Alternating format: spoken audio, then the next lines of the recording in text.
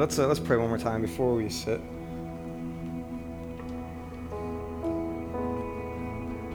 Loving God,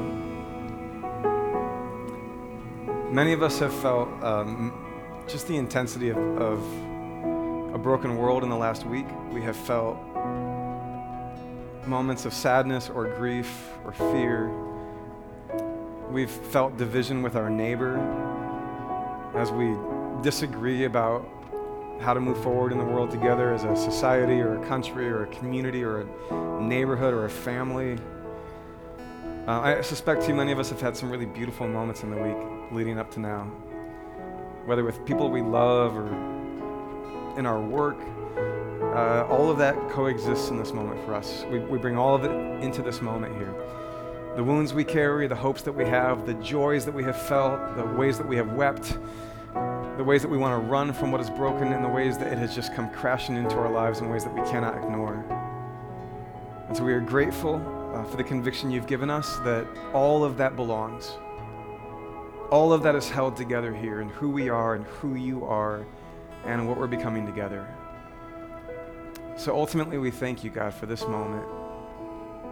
And we ask you to teach us how it is that we would live out your heart in the world, to weep when you weep, to work where you work, to hope in what you teach us to hope for, and to move into the future together. And we pray it in Jesus' name. And we all said, amen. You can have a seat. And if you want, you can grab the scripture insert that is in your program there. It says Acts on top. Can I confess to you that I have worked harder saying Acts than like anything in my entire career preaching. It's very hard. It's not Acts, it's Acts. Just so you know where my head's been. Hey, I've been struck at just all the surprises that are waiting for us in this text. I don't know if you felt that way. I've read the story of the early church many times. This is the people who had followed Jesus. This is the life they lived right after they had been with Jesus. And I've just been struck all over this text at the surprises that it has for us. And I've been struck at how profoundly connected it is to the world we live in today. Have you felt that? In fact, in some ways, I think there are certain things about the world that we're living in today that make it easier for us to connect with like the story that we're going to look at tonight. It's actually more connected to the world we're in today than maybe the world that most of us were living in even 20 years ago. Because what we're going to look at tonight is Paul steps into Athens. Athens is this sort of swirling place of connection where different ideas are being knocked around. This is where you have the philosophers, right? This is the place of Aristotle and Socrates, right? I mean, this is a really important place that births some really profound conversations about what it means to be human and how to move forward in the world. And then you have this Jewish Christian dude who shows up in the middle of all of that, and I suspect he maybe felt a little like all tossed around. And I don't know about you, but that feels like the world we live in today more than maybe the world we were living in 20 years ago even. Like we do live in a world today where you are way more likely to be confronted with somebody else's very different idea of how to be human or how to relate to God or what to think about God than you were 20 or 30 years ago. 20 or 30 years ago, maybe you lived in your neighborhood where everybody was a white Protestant, or Angela, who's the second black Catholic I've ever known, kind of. I don't know, but like you could live in your little tribe, right? And you could go to work with your tribe, and you could worship with your tribe, and you'd never be confronted with a lot of ideas that don't come from your tribe. And now we live in a world where it just feels like the tribal lines are all really sort of muddled, right? And so you go to work with somebody who believes very differently from you, or you listen to a podcast, or you hear a news report, or you watch a YouTube video, or it just feels like things are kind of colliding in interesting and sometimes really difficult ways, right? Well, that actually makes this text really helpful for me, because I think Paul's living in a world where a lot of that's going on as this Jesus story is just breaking in. And it really helps me think about the world that we're living in today. So we're going to get into it. And I just want to, today, there's not like any sophistication to this. We're just going to kind of move through the text together and make some observations and see if it does anything as we think about it, okay? So let's just jump right into this. So this is Paul the Apostle. He's been moving around the Mediterranean world, and he's been bringing the story of Jesus wherever he goes. And now Paul's in Athens. And while Paul was waiting for them in Athens, some of his companions, he's greatly distressed to see that the city was full of idols. Now, depending on your relationship to that word or Bible talk, maybe idol has a lot of meaning or little meaning, or you just think of American Idol. I don't know, right? Let's talk about that word for a second. Because I think it's easy to feel distance because we're not of a time and place where people carve little like wooden statuettes of strange gods or whatever and kneel down to them in the corner of their house. At least most of us that come from a sort of American Christian background, that's not like a normal thing, right? But if you just go like one layer underneath that, it becomes really easy to connect with this impulse. So like these people, just like people 1,000 years before them and just like people today, we have these same basic sort of anxieties, right? These same basic like angst inside, like, am I going to make it? Am I going to be okay? What happens when, I don't know, I'm a farmer and the weather changes dramatically and it ruins my crops and I'm really in a tight place, right? Or what happens when the economy crashes and I work in Elkhart manufacturing and I had nothing to do with the crash, but here I am, I can't find a job anywhere, right? Or having kids would be not only like great and fun and joyful, but like really important because kids ultimately support you in your older age, and there just seems to be things about that process that are out of our control, and for some of us it works and for some it doesn't. Those anxieties are there just as much as they're here. All this angst, right? Like, am I going to be okay? Are we going to be okay? And what do you do if you're not sure you're going to be okay? You look for something to trust, right? Something to appease. You hope there is some kind of higher power, something, some system, some being, some deity, something that you can trust. And then if you relate to that something in the right way, you hope that you will be okay. As far as I can tell, like, that's where idols come from, whether they're like little wooden things that are carved in pagan cultures or whether it's the things that you and I idolize today. Like, there's that job, and it keeps whispering to you, and it keeps saying, just one more promotion, and you will finally feel whole. Just one more rung on the ladder of success, and you will finally know that your dad approves of you. Just one more step of success, you'll finally have your in-laws approve of you, you know? Just one more sexual escapade to make me feel a little less alone inside, because that loneliness, it feels like a threat inside. It feels like a poison inside. I just got to find a way to keep it away. Work, sex, relationship, entertainment. I mean, go on and on. Like, I don't know what it is for you. I know what they are for me.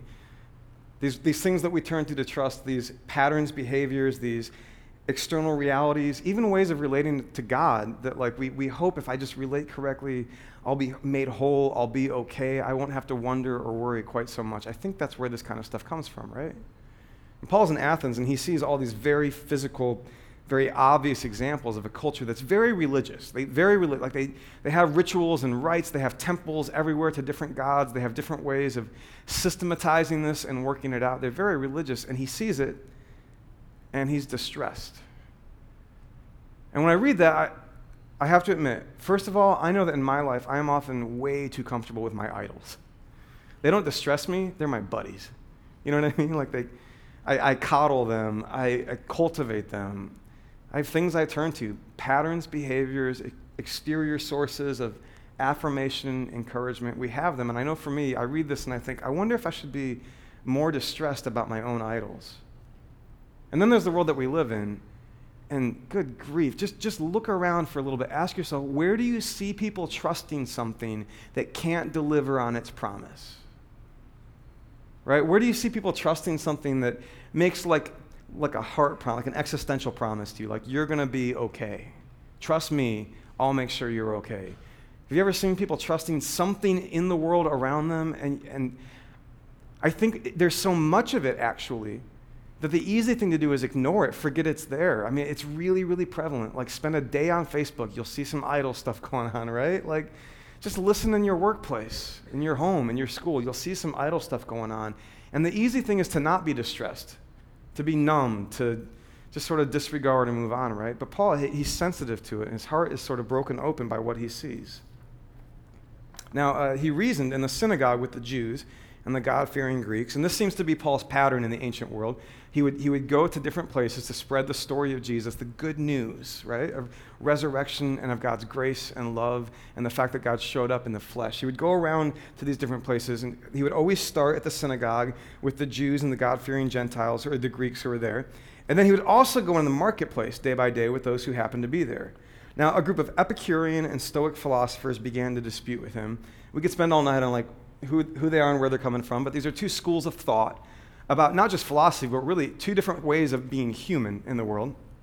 And they come and they dispute with him. Some of them ask, what's this babbler trying to say? And by the way, that's a really beautiful word. The image there, the word for babbler, it comes from a bird that they had that would just keep picking up seed everywhere. This is your friend that every 3 days is like, they have a new conspiracy theory, and you're like, where do you get this stuff? And they're like, on the internet? I read it on the internet, it's true. Like, just a person who has no filters, no discernment, no discrimination, they just keep picking up crazy ideas. That's the word they're using here for a babbler, okay? So is this babbler, what's he trying to say? Others remark, he seems to be advocating foreign gods. They said this because Paul was preaching the good news about Jesus and the resurrection. And then they took him and they brought him to a meeting of the Areopagus where they said to him, may we know what this new thing is that you're presenting. You're bringing some strange ideas to our ears, and we want to know what they mean. All the Athenians and the foreigners who live there spent their time doing nothing but talking about and listening to the latest ideas. Doesn't that sound familiar? Like, do you feel the kind of like this affinity for this context? Do you feel like there's something about our world that relates here, right?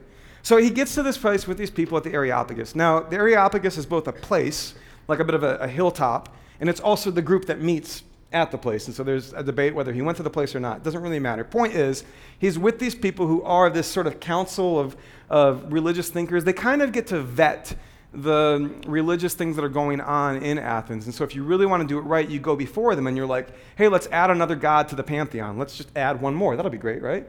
And that's what these guys kind of do. They deliberate on whether what you're bringing to the table should be added and whether it's a threat or whatever. So Paul's there. And I'm like tuning in so much, right? Because this is one of the rare times in the New Testament where we see like, okay, so let's say you're a Jew in Jerusalem. And Jesus is a Jew who also was in Jerusalem, right? So the cultural distance between you and this Christian story isn't quite as far as, let's say you're a Gentile in Jerusalem. Well, now you have a little bit more distance between you and the story and the details of the story, right? Well, let's say you're a Gentile living like far away from Jerusalem, a little more disconnected from that culture. You got a little more distance, right?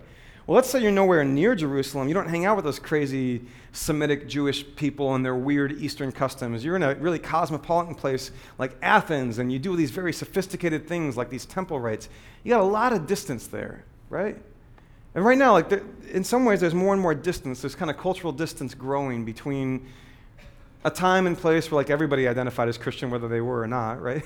And the moment we're living in now, where there's a lot of different identities and different views and all of that. And I'm like tuning in. I'm like, how's Paul going to handle this, right? Like, does he throw the Bible at him? I mean, they didn't really have those to throw at the point that he was in, right? But like, I'm curious, right? Like, how is he going to handle this? How is he going to interact with them? Does he like, hold on now. Does he say like, Greece was a Christian nation and we got to win it back?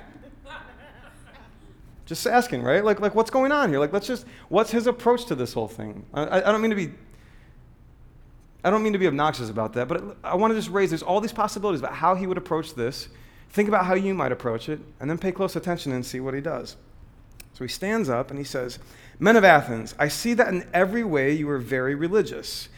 And this seems to be him kind of flattering them. He's like kind of lifting them up a little bit.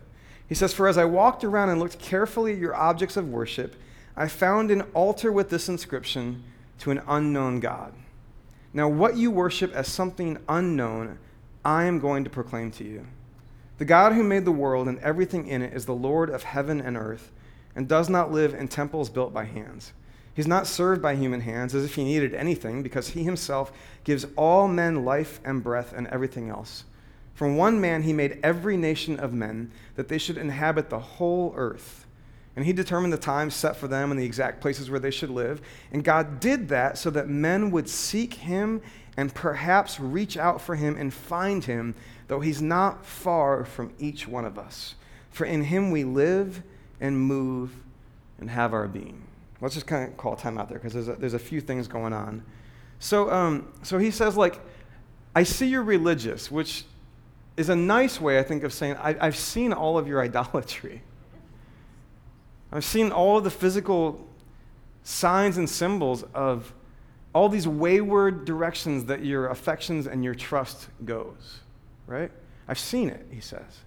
And he says, in the middle of that, I saw an altar to an unknown God, and I want to tell you about him. This is really interesting to me, because I think often in the world we live in, when Christians try to approach the world, we see the idolatry, right? We see all the wayward affections, all the misplaced allegiances, the ways that trusting things that can't deliver on their promises destroy us. We see that, right? And so then we just kind of like take a sledgehammer to the whole thing, right? It's kind of pure condemnation, right? Paul's kind of nuanced here. He says, in the middle of your idolatry, I see an earnest desire, a seeking for the living God.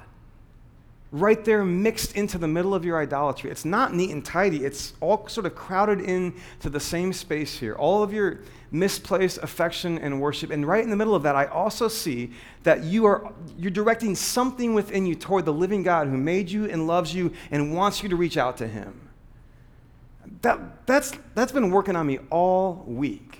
Like, first of all, I wonder in my idolatry, in what ways are the things that I idolize, the misplaced trust that I give, the things I worship that I shouldn't, I wonder in what ways my own idolatry is just like screaming at me about the hunger inside I have for the divine, for the real, for the substance of who God really is. Like, I wonder how that's present in my own idolatry. And I wonder for the people I love. Because you see the people you love and they give their hearts to certain kinds of idolatry, and sometimes it is destroying them. And so sometimes we come at our friends, and what we want to do is we just want to say something helpful and true and say, hey, there's an idolatry here. You're just trusting the wrong things and they are destroying you. But we don't always have eyes to see that maybe right there in the middle of their idolatry, maybe like embedded within it is some kind of desire for the living God who made them, loves them, and wants them to reach out to him. And this is kind of like last week. To me, it's Paul doing discernment work, right? There's not like a black and white, like, okay, this is Athens and it's all pagan and it's all bad. You just need to reject all of it and condemn all of it, right? And it's not just an unthinking acceptance, like, okay, it's all good and it's all fine, and just kind of like slip your God into the middle with the rest of them, add that temple to the rest of them, because Paul doesn't do that. He says, no, in the middle of all your idolatry, there is something going on here, and I want to talk to you about it, because there is a God, a divine, a reality that you were birthed from that gives life to all of this, a source for all of this. And he desires that you would actually reach out to him and know him, that you would live in connection with that. And he's done what it takes, in fact, for that sort of thing to happen, right? This, like, in all the ways that we approach our neighbors, the world around us, this just works on me a lot. Like, in what ways are we sort of the black or white types? I tend to vacillate. I tend to be like very critical, and like I'll be very narrow, and I kind of come at the world around me, and I'll look at things that may in fact be good and right in a person's life, but all I can see is their idolatry, and so the whole thing's waste for me. And I don't know how to see clearly that the thing that God is doing in their life to sort of stir up that desire and draw them to him, right? And other times, I don't like being the critical one, and so I run the other way, and I just kind of go for like it's an all-good approach. And I sort of like turn a blind eye to the idols, and I'm afraid of being critical, and I don't want to be that guy because I was that guy way too much for way too long. And like, I think what we have to do is grow in discernment, like we said last week. Like, we got to be the people who know how to look around the world and to the people we love and even to our own lives and sense within our idolatries, where is there something of God going on? Where is there some hunger, some desire, some magnet in our chests that is drawing us toward God? And what could we do to name it and celebrate it and then connect that to the story of Jesus? That's what Paul does here. It's interesting, by the way, that he never actually names Jesus at all in this passage, which, like, I took evangelism and discipleship at Bethel, and I would have failed if I would have proposed that, I think. Like, don't even mention Jesus, just kind of do the God thing, right? I mean, he refers to him, right? But he talks about, did I edit that part out? Did I not get to it? Sorry.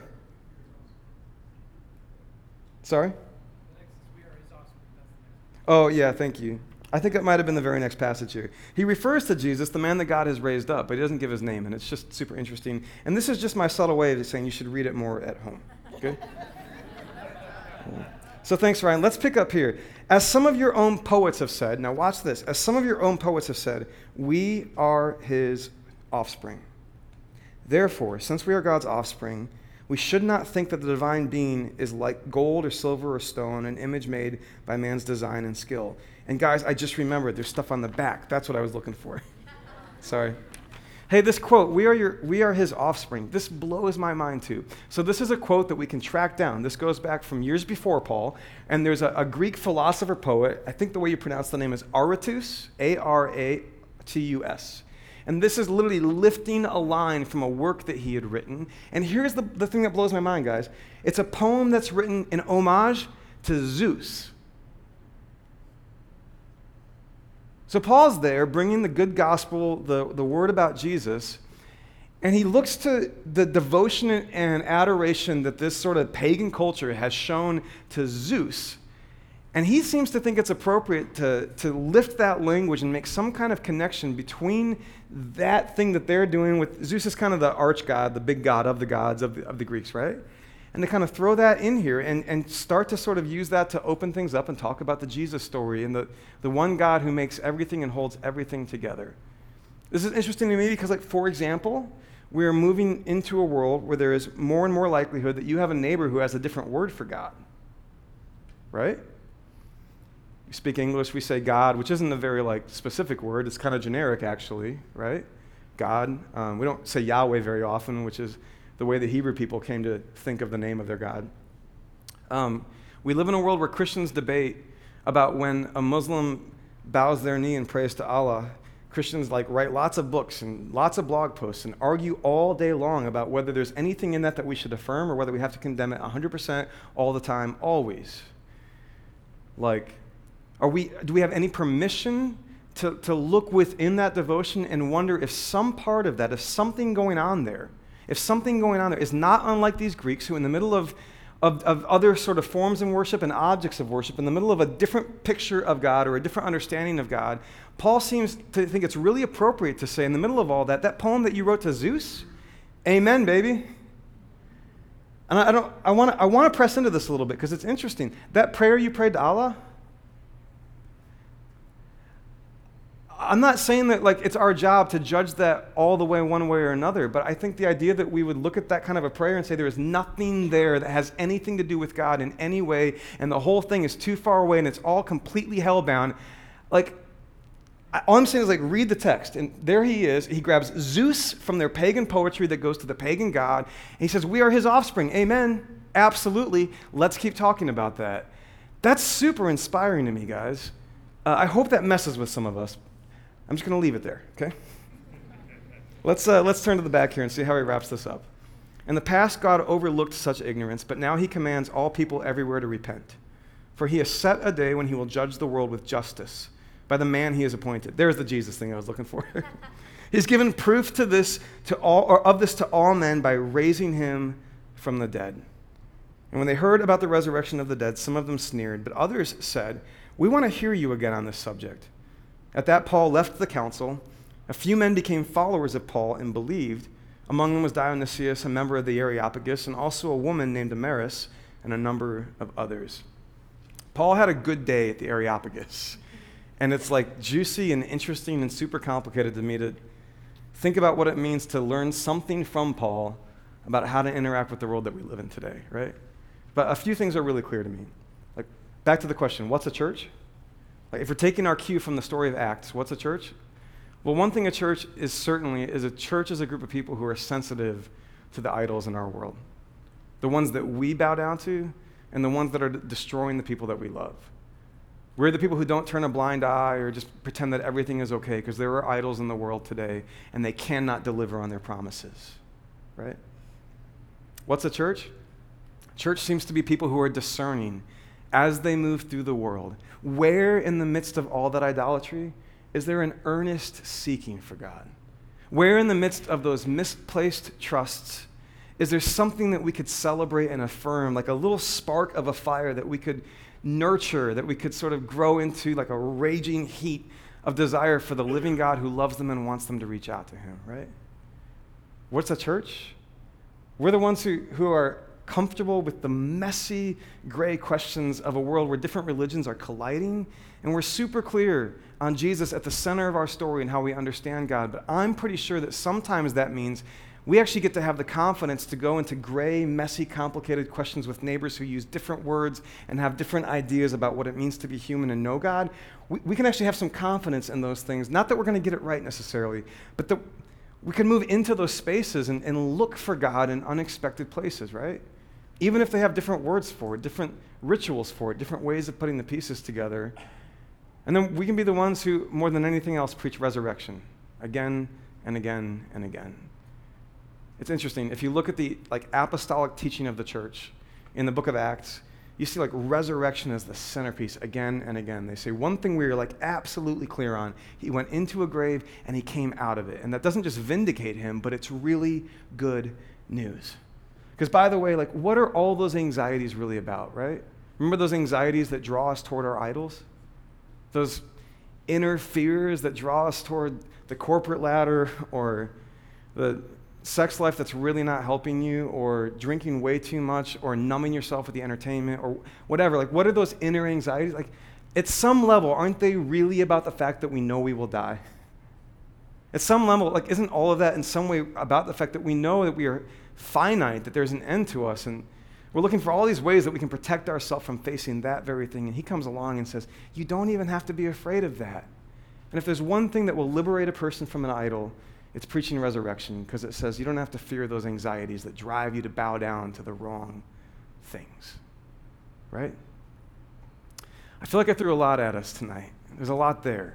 So here's what I thought we would do. We're almost done for the night, but how about a couple of minutes to just reflect however you want to? So a couple of minutes of silence. I'm going to pray, and then a couple of minutes of silence. And you could just use this time to listen internally. Maybe you haven't heard your own thoughts all day long. I don't know, because it was busy, and then Jason wouldn't shut up. You know what I mean? So a couple of minutes of silence just to reflect. And then as soon as that's done, when the time is right, Dan and the team, they got a song that's just sort of meant to help us press a little further into reflecting. And then we'll be about done for the night before we transition to hanging out and all that stuff. But let's pray. Loving God, I'm so grateful that this isn't just words on a page, but it's like you have breathed into these words something more than black and white. You've breathed into these words something more than just marks on a paper. You have breathed into these words, and it feels like through them you might be breathing into us.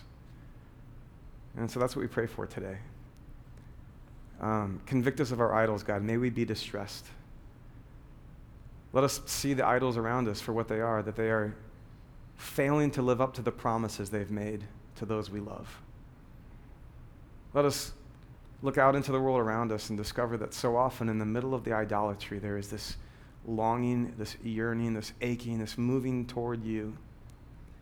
Let us be the ones who see it and name it and celebrate it, but then who know what it is to invite others into what we are learning through Jesus, the good news of resurrection and the promise of a life that is in union with you. So God, we thank you. And in this quiet, sacred space, this moment, I pray you just lead and work and do whatever you want to do. In the name of Jesus, the resurrected one, amen.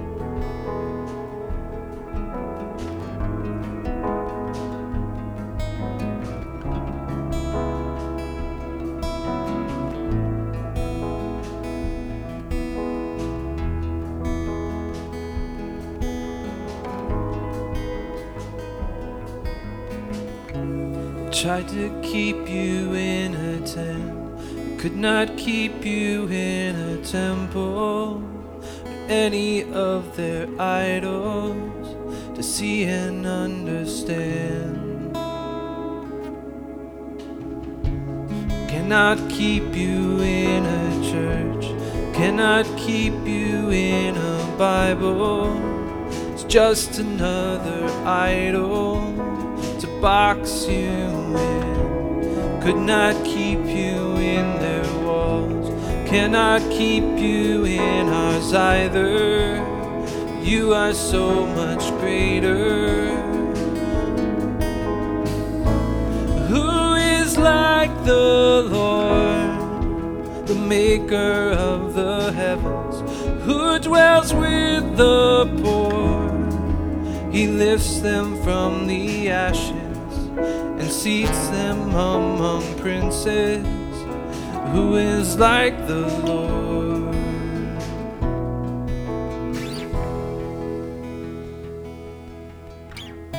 We tried to keep you in our tents, tried to keep you in our temples, worshipped all our idols.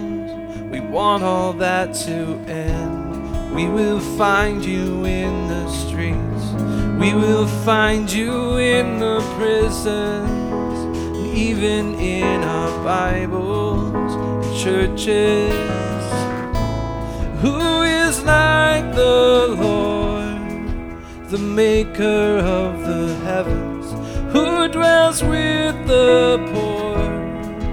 He lifts them from the ashes, seats them among princes. Who is like the Lord?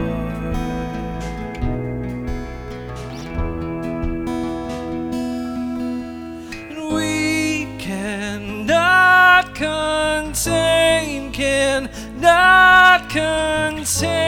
the glory of your name. We cannot contain the glory of your name.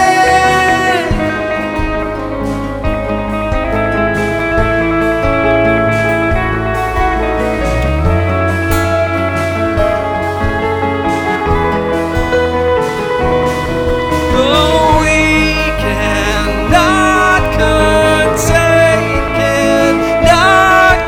contain the glory of your name.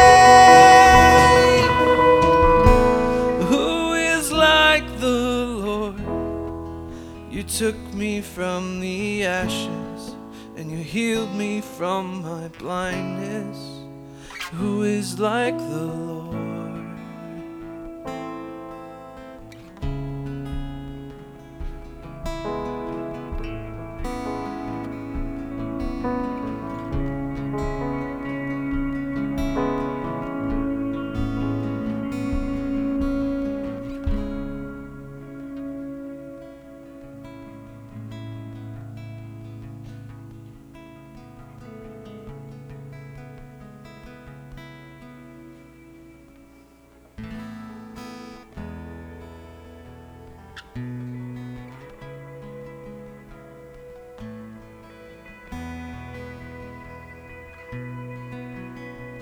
We want to end where we started by singing glory to God.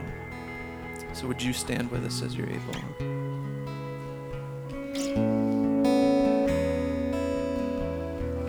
Let's sing together. Glory to God, glory to God, glory to God forever. Glory to God, glory to God, glory to God forever. Take my life and let it be all for you and for your glory. Take my life and let it be yours. Take my life and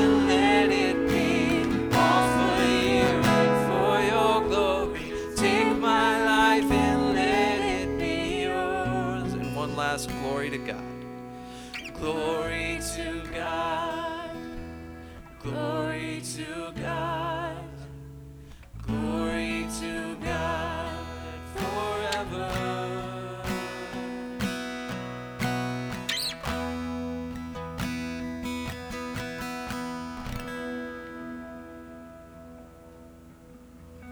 We close each of our gatherings with just this simple back and forth. I say, grace and peace to you.